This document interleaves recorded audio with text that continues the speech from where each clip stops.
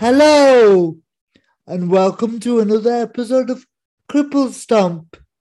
And as per usual, we have another guest with me here today, and he is called Bernard. And I'll throw it over to him to introduce himself. So over to you, Bernard. Hello, Shabazz, and hello, everybody. My name's Bernard Leach. I'm retired now, and I'm involved in various things. And in my past, I've been involved a lot in disability sport and disability politics. And I think that's possibly the reason why Shabazz wanted to have a conversation with me. But more will emerge as we talk about things, I think. Yeah, and that was indeed one of the driving reasons why I asked you on, and you gracefully accepted.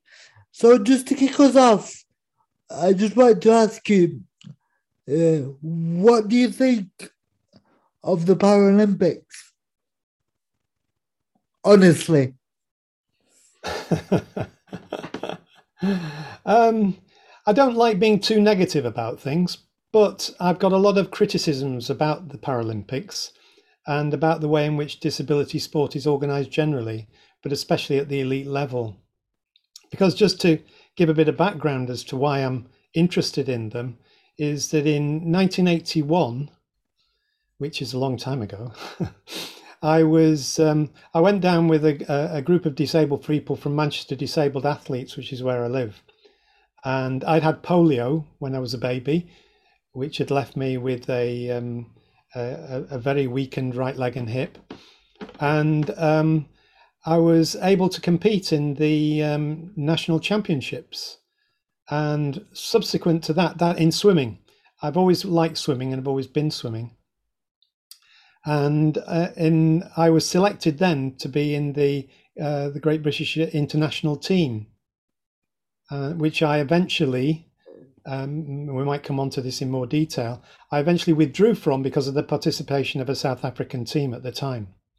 Anyway, so that's led to my interest in disability sports. Since then, I haven't been involved in anything at an international level because I was more or less banned or sort of washed away from the international sports scene because of my challenging what was going on at Stoke Mandeville, which is where the games were held in 1981. But since then, I've kept an eye on it because I have been involved in disability politics for quite a long time. I was a member of the Union of Physically Impaired Against Segregation. Then helped set up the Greater Manchester Coalition of Disabled People, and I've been involved in all sorts of campaigns on disability front. And so the swimming and the athletics didn't seem to have any personal interest to me from the disability sports point of view, but I kept an eye on it, and I kept a critical eye on what was going on in it.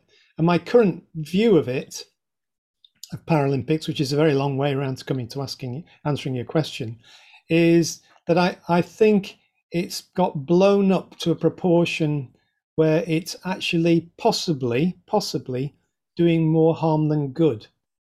I'm not questioning the commitment of the individual athletes who are participating in the Paralympics, and I'm sure they've been through very hard training and very hard requirements on their own lives in order to be able to participate. But the actual organisation of it and why it is run as it is, I am very dubious about. Yeah, just a question that came to mind. Really, a thought. Really, is what, in your opinion, why do you think we don't learn from history as people? You mean generally or specifically in relation to disability politics or sport? Just generally and specifically in disability, like just in general, really. Yeah, well, why don't we learn from history? Well, you could ask that of the American government currently, can't you, with their problems they're having with the withdrawal from Afghanistan? Why do we not learn things like that? And I think to a certain extent, each generation has to make their own mistakes and find it very difficult to think that anything happened before is going to influence what they do now. Though, of course, I think as you grow older, you will become a little bit more aware that you've seen things happen before and you can see them still happening and not much seems to change, which can be very frustrating. So I just think it's human nature. Getting lessons from history is a difficult one. You might take the wrong lessons as well. And it's easy in retrospect to work out what those wrong turns were, but not while you're actually going through them. Because I'll tell you a little example of why I'm asking this was like, I was watching Steve Coogan's, one of his early shows, Knowing Me, Knowing You. I was watching the Christmas special, right? And in that recently, there was a disabled character, yeah? And what struck me, and this was in the mid-90s, right? What struck me is the attitudes to the disabled character were pretty good. And I'm like, well, why doesn't stuff like that get built on, instead of, like, to me, I feel like we just keep running the same race over and over again. And it's like we don't build on anything and improve on anything. And that's why I'm just thinking about that. I'm just thinking, you've been around for a long time. You've probably seen all of this. And it's like, it just winds me up that things go on the way they do. And I think the thing as well is that whilst the Paralympics and those type of things is taken as an example of how far we've progressed, at the same time that those are going on, disabled people have been faced with more cuts than any other group in society, especially since the pandemic. And yet there's not really the same attention paid to that. And though groups like Disabled People Against the Cuts are forever trying to highlight these things, and yet things that we campaigned against years and years ago and which we thought we'd improved on, it's, if you like, you go forward a bit and then you go backwards even further. And I think disabled people are currently in a very, very bad position overall. Yeah, and what were your thoughts on the Olympics in 2012? The ones in the UK, the ones in London. Yeah. Well, kind of mixed. I mean, I quite like the opening where they had the hospital beds and things like that, and it was a tribute to the NHS. But overall, I find myself getting bound up in this thing of keep looking at the medals tables and seeing how many medals the UK has won, and can we get up the table, and are we second or are we third or are we fourth or whatever it is in the tables. And I still do that now. I don't know why. Maybe it's because I'm a football supporter as well, and that's the way I look at football. But it was at that time that I started to really question it and to actually talk to other disabled people about the whole way in which it was taken that this was going to be a real change in the perception of disabled people. And there's one statistic that I came across which I think really marks this out. And this is from 2015. The number of disabled people participating regularly in sporting activity has fallen since the 2012 Paralympic Games. It's fallen. Yeah. And yet there's a kind of, even on Channel 4, who do pretty good coverage of disability issues in some ways, they seem to have bought into this, aren't we doing marvellously, and haven't we got a bigger and better coverage than we've ever had of it? But there's no real questioning of what's going on behind it. No. And I feel like they're complicit in the whole thing. And I get really annoyed with the whole idea of, legacies of games and all this kind of stuff. The legacy of 2012 Olympics has been massive cuts for disabled people. The backward step of living standards for disabled people.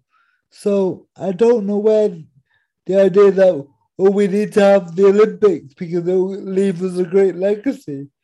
It hasn't changed people's attitudes toward disability at all, as far as I can see. Well, apparently there are now more hate crimes against disabled people than there ever have been. Yeah. And it was calculated that over the last 10 years, it's disabled people who were targeted to take the greatest hits in terms of cuts, with tens of billions of pounds being pulled from disability benefits to housing and social care provision. And compared with the average citizen, the most severe disabled people have been hit a staggering 19 times harder than the general population. It's not just that we've been suffering cuts like everybody else. Disabled people have been suffering far greater cuts than anybody else. Yeah. And this is going on whilst we pat ourselves on the back for having improved the number of disabled presenters on TV. Yeah. And isn't it quite something that one of the lasting legacies that I can see of the 2012 Olympics has been the TV show, The Last Leg? You know, we've got that, and people think that's some sort of level of success. While meanwhile, thousands of people are dying because their benefits are being cut and stuff like that. Well, and during the pandemic, it's one of the ONS studies, the national statistics, that in England between January 2020 and February 21, 105,200 people died from causes involving COVID-19, of whom 61,000 were disabled. That's almost 60% of all deaths were disabled people. Yeah.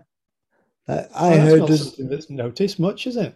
No, I heard a statistic yesterday, like 6 out of 10 deaths during the pandemic have been disabled people. 6 out of 10. Yeah, that's right. Ridiculous. So that's where we're at. Yeah. So can we go back into your history a bit now in terms of your involvement in sport and the issues in South Africa and stuff? Can we go into that? Okay. Yeah. Happy to do that. I originally got involved. As I said, I did some swimming because when you can't walk very far, swimming and your legs are the problem. Swimming is a great activity to have to try and keep yourself reasonably fit. So I've always done a bit of swimming. But then it was in the late 1970s, and I was walking through Moss Side in Manchester with a friend and my stepdaughter who was on skates at that time, when a car pulled up. I thought, what's this about? And then somebody wound down their windscreen with great difficulty. They didn't have electric ones then. And this guy leaned out and he says, "Excuse me, I happen to know that you'd had polio." Now, I was quite impressed by that. Not only did he notice that I walked funny, but it was a polio walk. So he said he was chair of a Manchester Disabled Athletes. He had polio himself. He was much more severely than I had. And he wrote down his telephone number. I rang him up and I started going to Manchester Disabled Athletes. Now, this was an unusual athletics club in that it was run by disabled people who took no nonsense. And just the week that I went there, they just thrown out a BBC crew who they thought were doing a patronising piece about them. They were quite politically aware and wouldn't take nonsense from anybody. And it's with them that I went down to Stoke Mandeville, and it's with them that I then got to be selected for the Great Britain team for swimming. And off my own bat, because I'd already been politically involved, I was involved in teaching shop stewards health and safety courses and things like that. So I was very much politically aware already. And I suddenly thought, I don't like this setup. It's paternalistic. Ludwig Gutmann, the guy who'd been organising it, had died the previous year, but it was run along his lines. And it was very top-down organised, and you had to do what you say. And I just didn't like the feel of the place at all. That is in Stoke Mandeville. Yeah. And so I researched on it a bit, and I found out that the internationals that were going to happen that year, there was a South African team participating. Now, not many people can remember this at my age, but there was something called the Glen Eagles Agreement, which had been signed by Commonwealth countries, which banned South African athletes from all sports because of the apartheid regime. But they didn't ban the disabled participants at Stoke Mandeville, I think, for patronising reasons. Oh, look, we can't be unfair on poor disabled people. Let them participate.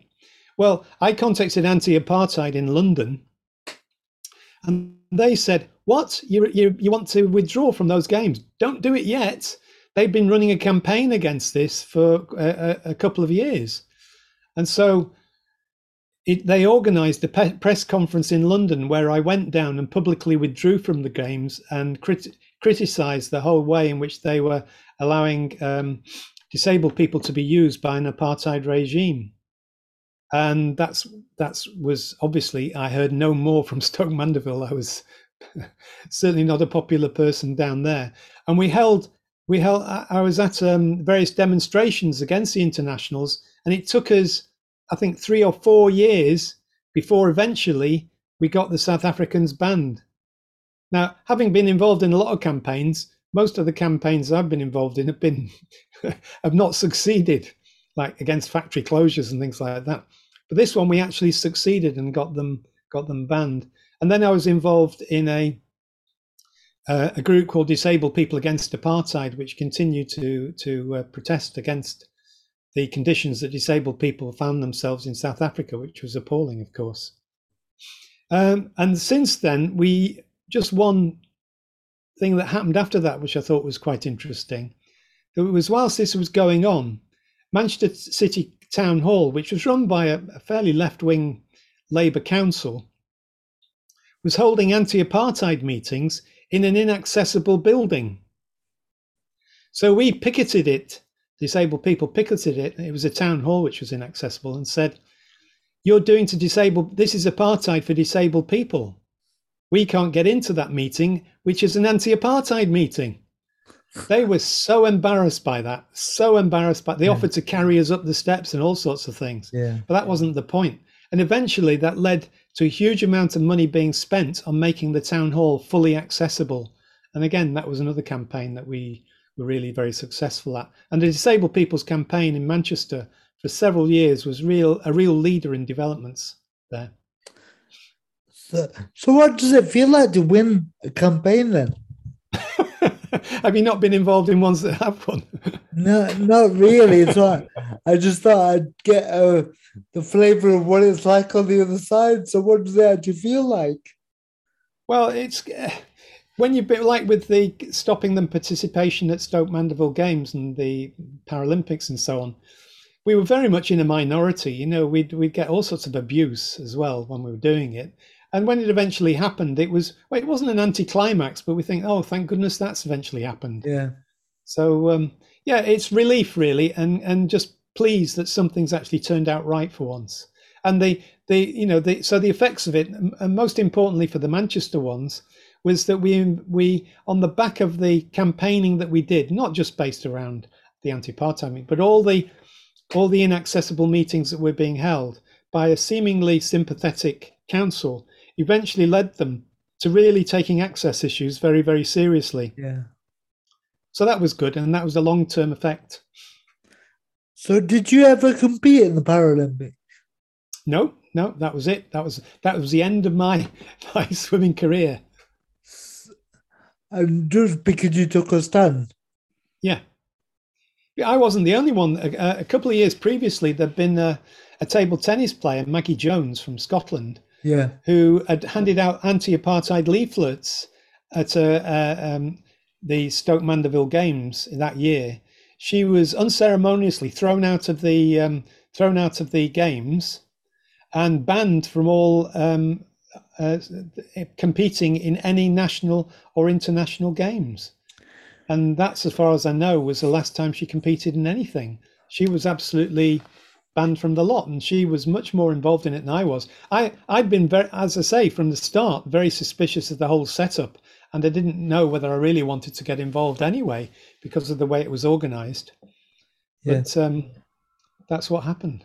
Did the games go ahead that year? Oh yeah, they went ahead every year. We had a confrontation. There's actually a Channel 4 news item that's still up of us confronting these South Africans who came out to saying, "Oh, what are you doing here?" You know, and this sort of thing. And with Vic Finkelstein there, who was South African himself and a very famous disabled campaigner who's died a few years ago, unfortunately. Yeah. He was there and complaining and countering their arguments with his usual cutting wit. Yeah. Yeah, I wanted to ask you about how the Paralympics has been co-opted by capitalism and the superhuman element. And it's an interesting one, that. Yeah. Well, first of all, the idea that you're dealing just with high performance sports elite means an awful lot of money is going towards this top level, with the emphasis, just as it is in the Olympic Games, on getting gold medals. Yeah. And that's how the money's distributed. But the money for grassroots organizations hasn't increased. I think it's been cut overall. Yeah.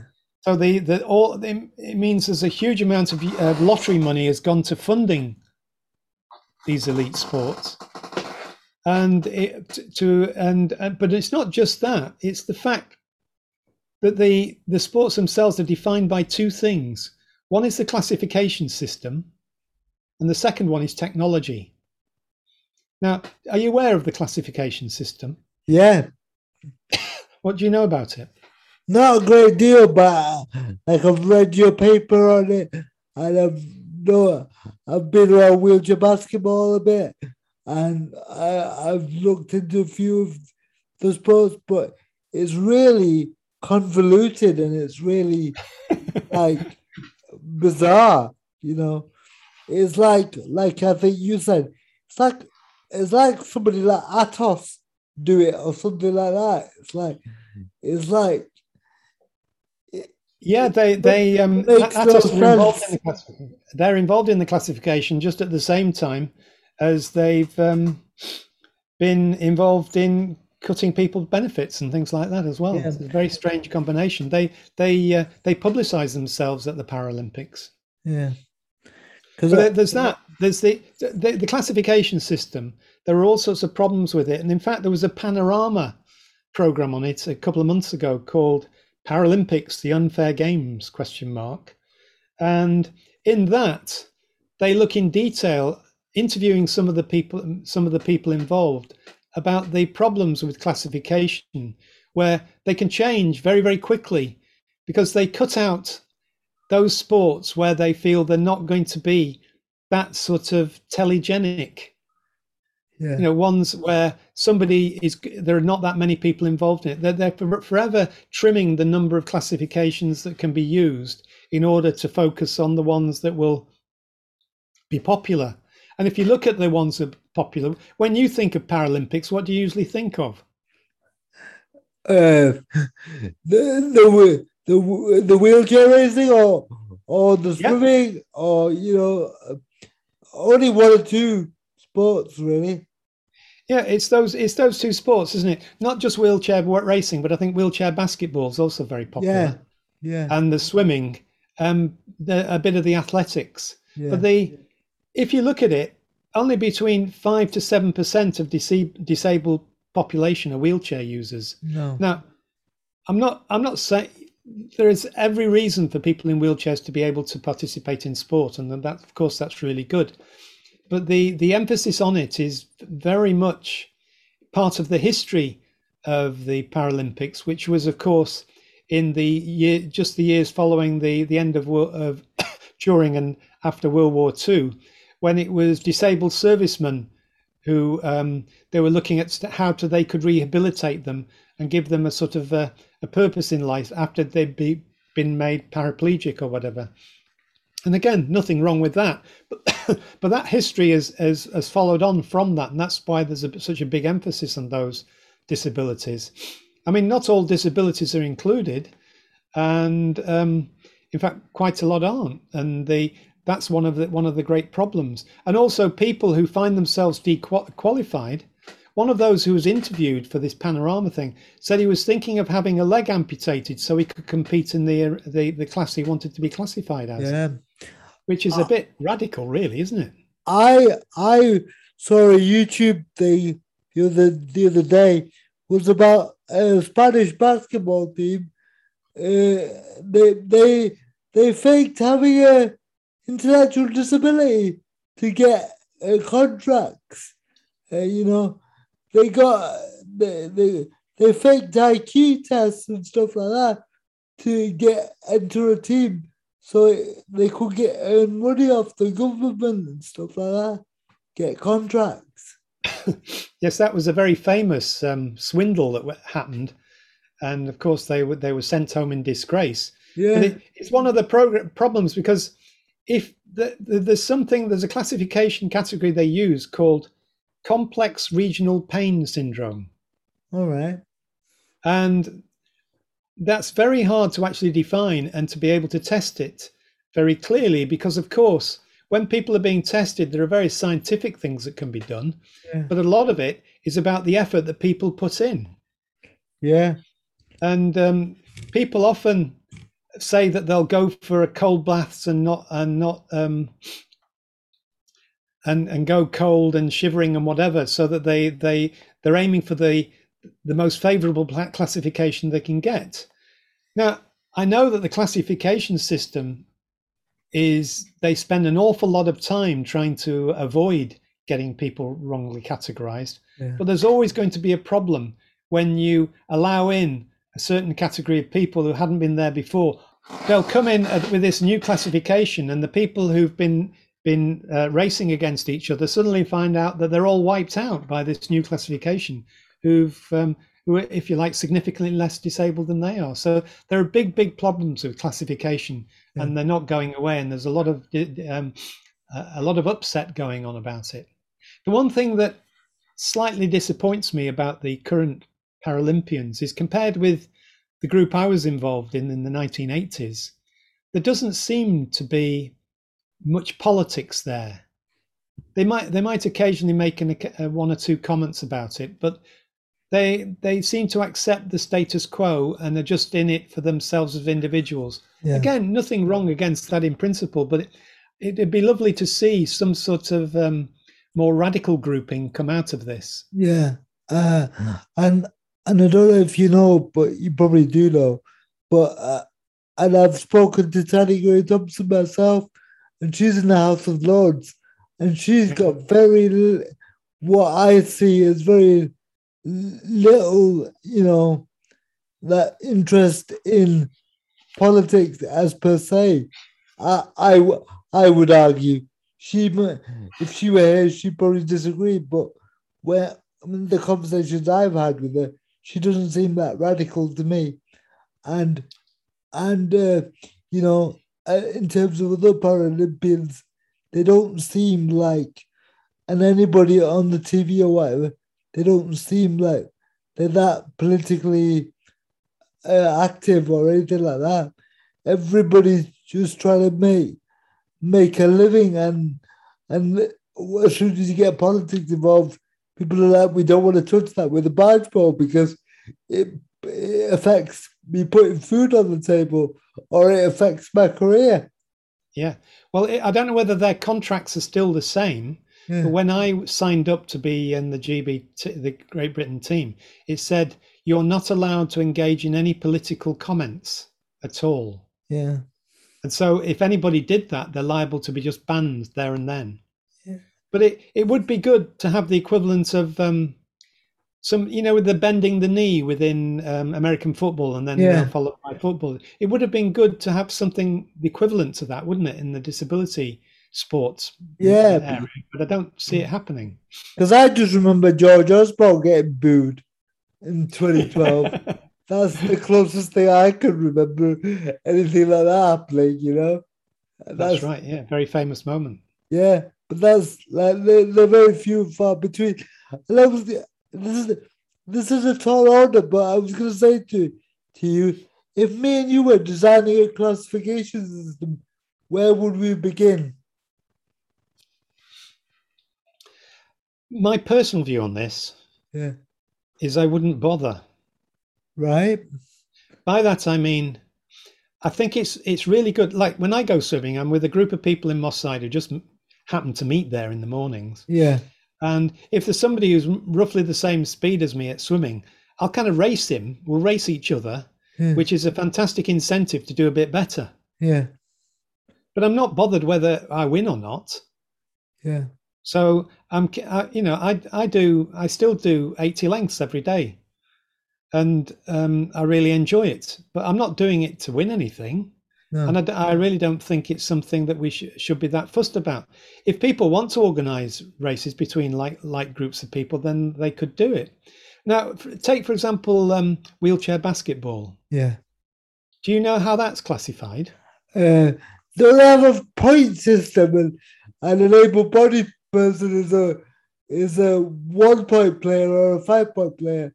I can't remember which way around it is, but Yeah, the 5 point player. Yeah, yeah.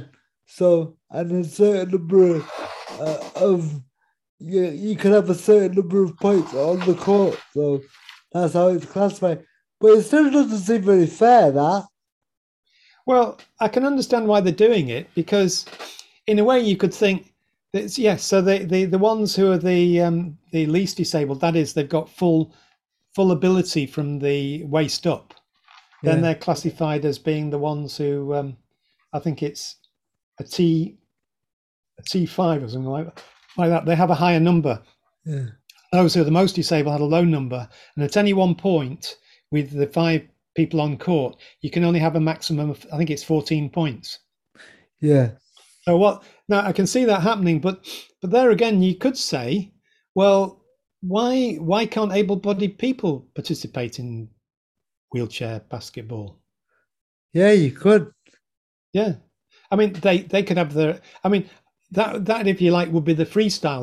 Anybody could have anything in that one, but then the others with different levels of ability they could play or they could get involved in it. It doesn't need to have to be something where there's money involved at the end of it, which is one of the problems with the Paralympian thing is that if you get on the team and you're sponsored, it means that you're going to be able to make a living out of it for the period that you're a competing athlete, which is perfectly valid in the current system. I understand why people do that. Yeah, But the other point I wanted to come on to as well in terms is the role that technology is playing nowadays. yeah, Now, I'm sure you remember the use of blades and Blade Runner. Oscar Pistorius, I think. yeah. I wanted to come on to him in a minute, but carry go on. on then. You asking about him now? I'm going to ask you about that. Do you think, in terms of Oscar Pistorius, regardless of his case or whatever, do you think he was good or bad for Paralympics? Yes, it's an interesting one, that isn't it? Because actually, people on blades now, these carbon fiber blades, which have got 80 different layers on them, apparently, they're tailored to each individual. Yeah. He complained because he didn't win in the 2012 Paralympics. That it was because the guy who did win had longer blades. Yeah. And so he was very annoyed at that. But the fact is, they're all individually made, depending on the size of but it means that anybody who's competing with that is usually about 4 inches taller than they normally are. So that is really strange. And there's also the fact that it could develop, and I don't know whether it already has, where they would be faster than fully able-bodied sprinters. Should they therefore be allowed to compete in the Olympics because of that? And I think there's nothing wrong with amputees racing with the addition of these carbon fiber blades, but I think having competitions based around the technology and who can afford the best technology is a rather strange path to go down. Isn't it? There is another. Sorry, go on. Well, Sorry, go the on. other thing is that what about the wheelchairs that people use now? Yeah. You know, they only weigh between I think it is, what is it, about 6 kilograms, 6 to 10 kilograms, and the BMW racing chair, which is made by the German car firm, they're racing chairs, not the basketball ones. They're racing chairs. If you're going in for a marathon or something like that, they cost in the region of £20,000 each. Yeah. Well, that kind of rather excludes a few people, doesn't it? When you have Yeah. to pay that sort of amount. And not all of them are that expensive. That is definitely the most expensive end. They normally cost about half that or even less. But even so, you can see why it's mainly the advanced Western countries that do well within the Paralympics. I mean, it's the current table I see that we've just been demoted, if you want to say, from second to third, with the Russian Paralympic Committee representatives now in second place after China. But it's still all those who've spent a lot developing these that are going to compete. Yeah. And I don't know what the Russian disabled living standard is, but I can't imagine it being that great. Well, yeah, but they've done well, so they must be spending some money on developing it, Yeah. which is, I suppose, fair enough to them. And yeah, but I was just gonna say, with all this technology and stuff, isn't it just another form of doping? Oh, techno doping.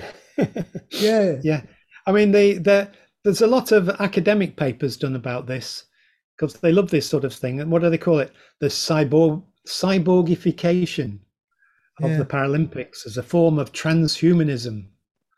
The use of technology to extend human capabilities. But I think it is radical technology that's going on, and there's very little talked about it actually. I did have a look to see what was currently being said about all this and the differential way in which different people with ability to attract the funding and the sponsorship to be able to get the really good technology, how Yeah. well they do compared with those who can't afford it. There's none of that in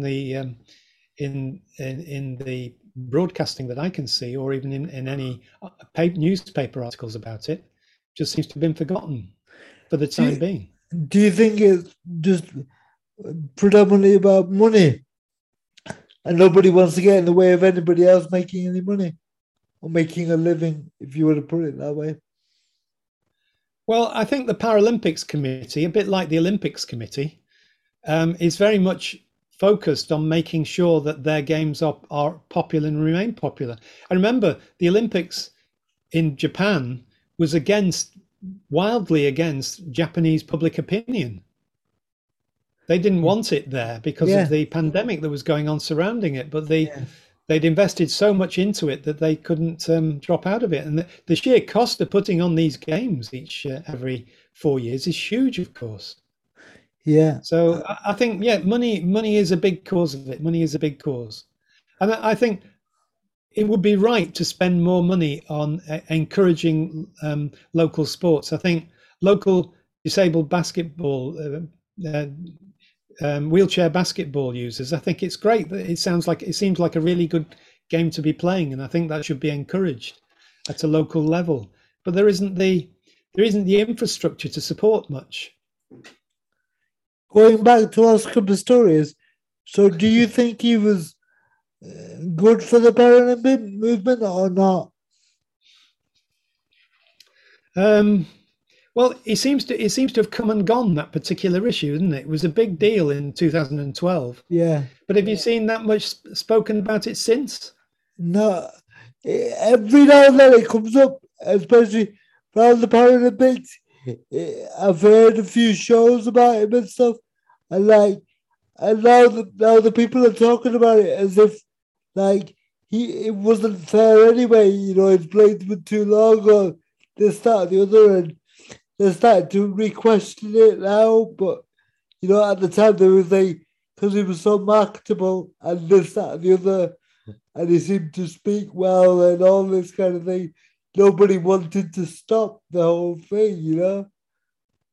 And then, of course, he got accused of, what was it? Murder. Yeah. Well, that's kind of sensational, wasn't it? So he came back onto the public interest at that point. Yeah. But since then, there's been not that much on it. I've found, as you say, occasionally when this comes around, they might talk about the it's such a good phrase, isn't it? Blade Runner. Yeah. It evokes science fiction and all that. So Yeah. that's that about it. So where do you think the Paralympics will be in 20 years' time? Like, what state do you think it'll be in? Good question. I don't know. I really don't know. I'm glad I've managed to ask you one good question at least. I really don't know. I think it will continue in the same way that it does. As I said, well, I used to go to the aquatic centre in Manchester, which is the centre for the disabled swimmers, yeah, who are in the Paralympic squad. Yeah. And so I'd occasionally pass them, and I felt like asking them, but I never did. What do you think about all this sort of stuff? I'm sure they would have probably said, well, who are you to be talking to us about it? But anyway, I didn't.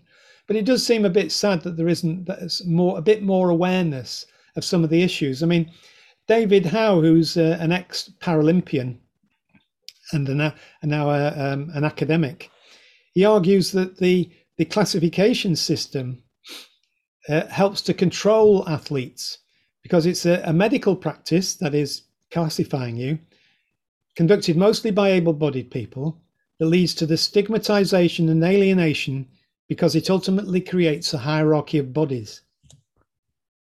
And I think there's maybe some truth in that. The classification system is the heart of its what it is, and the heart of its problems too. And I don't think that's going to go away easily. Yeah. So who knows what will happen there? And I do think it does become like inspiration porn in one sense, because as a disabled person myself, you see people looking at you and these superhuman disabled people or any kind of gifted disabled person, and the people around you will, well, why can't you do that?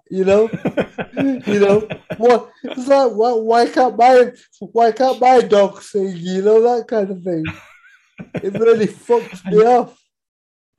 You're dead right with that. I mean, there is always an image that you've got these superhero disabled people who've managed to, if they can climb Everest without any legs, why can't you? Sort of thing. And on the other hand, there's the image which is still there of the slightly pathetic cripple, which they you don't have those boxes outside of shops of people with calipers on, which they had when I was a kid. No, but and I think they've got a little bit wiser to not being so obvious about it.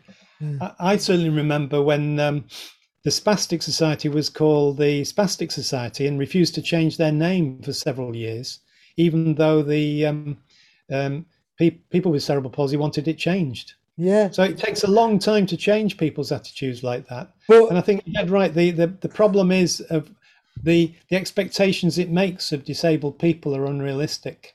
Yeah.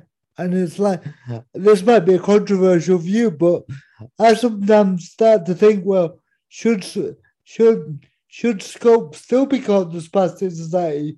Because, with it being called Scope, it's such a comforting word, and it's like it doesn't mean anything. It's like, it could be anything.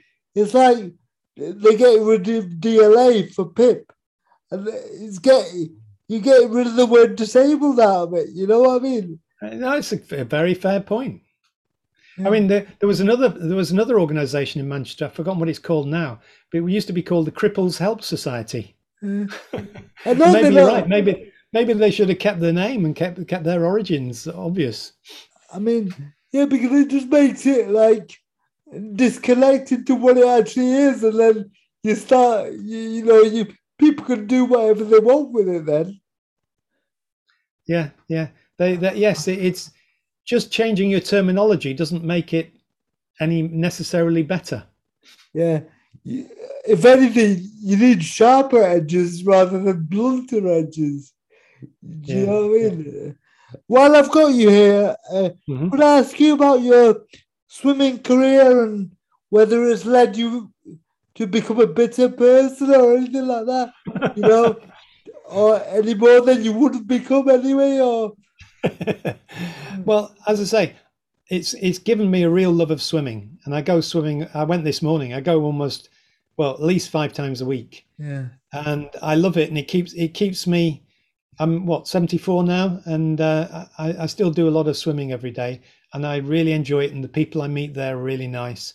And down at Moss Side, which is a wonderful pool, and that's great. And I don't feel bad about what happened at all. I was really pleased that my participation, which I was dubious about in the first place because of its paternalism, actually led to a positive outcome, which was stopping the apartheid regime getting the publicity of having their teams at Stoke Mandeville. One little outcome of that, which I just remembered, is the only fame I got out of that, other than the press coverage at the time, was Brixton in London, Brixton Labour Party and the local Communist Party had a swimming gala that I was invited to give the prizes out to. That year. I thought, this is fame at last. yeah. It must have been the only people who noticed what I'd done. So you don't dream of yourself standing on the podium anytime? No.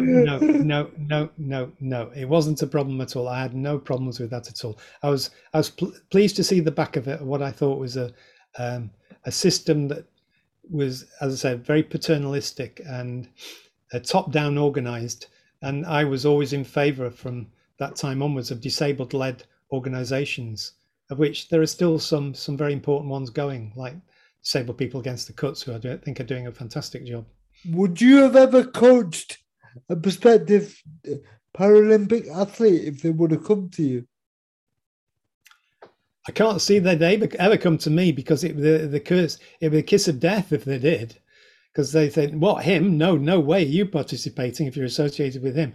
But if they did, it was like, actually, last week I was in the pool, and there was this guy in the same lane as me, and he was thrashing around doing a crawl, which is what I'd swim. And he was obviously very, very powerful, but his stroke was terrible. And so I was overtaking him occasionally. And at the end of it, I got out and I saw him in the shower, and I said, have you had polio? And he said, yes.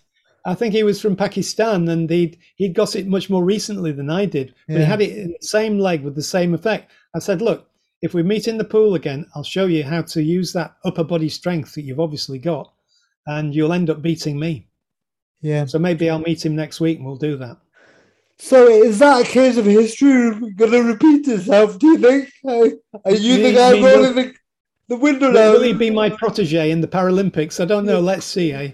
Yeah. Is that you in 1981? Yeah. That's an interesting thought, isn't it? So is there anything else that you would like to say while you're here before we close? I think the history of the disabled people's movement from the 1980s onwards, especially, certainly deserves tracking for the you started off saying about lessons from history, and I think there is still a lot of learning that we could do. The current people involved in disabled organizations controlled by disabled people, there's a lot that can be learned from the lessons that we got during those years about what worked and what didn't work. And so, yes, there are ways in which we can still learn from history, and I think that's a worthwhile line to follow. And do you like sharing your wealth of knowledge that you have, or do you find it irritating, or what's your feeling on that? I've not been particularly involved, though I was involved in a campaign in Manchester this last year, which is still going, about the Peterloo Monument to the events in Manchester 200 years ago, when people got cut down by the local militia. And of course, but that, and a lot of disabled people were involved or became disabled because of it. And yet the monument that they created was not accessible. Yeah. So there's a campaign about that. So there's still campaigns I'm involved in, but by and large, I've like with lots of organizations split, people go their off different directions, and I just felt there were other things in my life I wanted to focus on. And have you ever visited South Africa? No, I've never visited Africa. Have you? No, no. I just wondered with your history of South Africa. I wondered whether you were ever tempted to actually go and visit it and see what it was actually like. Well, maybe, but I'm not very good at traveling anymore. So I've long given up traveling abroad, and Yeah, especially at the moment, it's difficult to do. yeah, Also, I don't think what I did was particularly noticed by many people, yeah, which is okay. It was only a very minor contribution to the campaign, but I'm glad I made it nevertheless. yeah. So you don't have any. There's no regret about anything. None at all. No, no, Not even the way those women turned out or anything like that. no.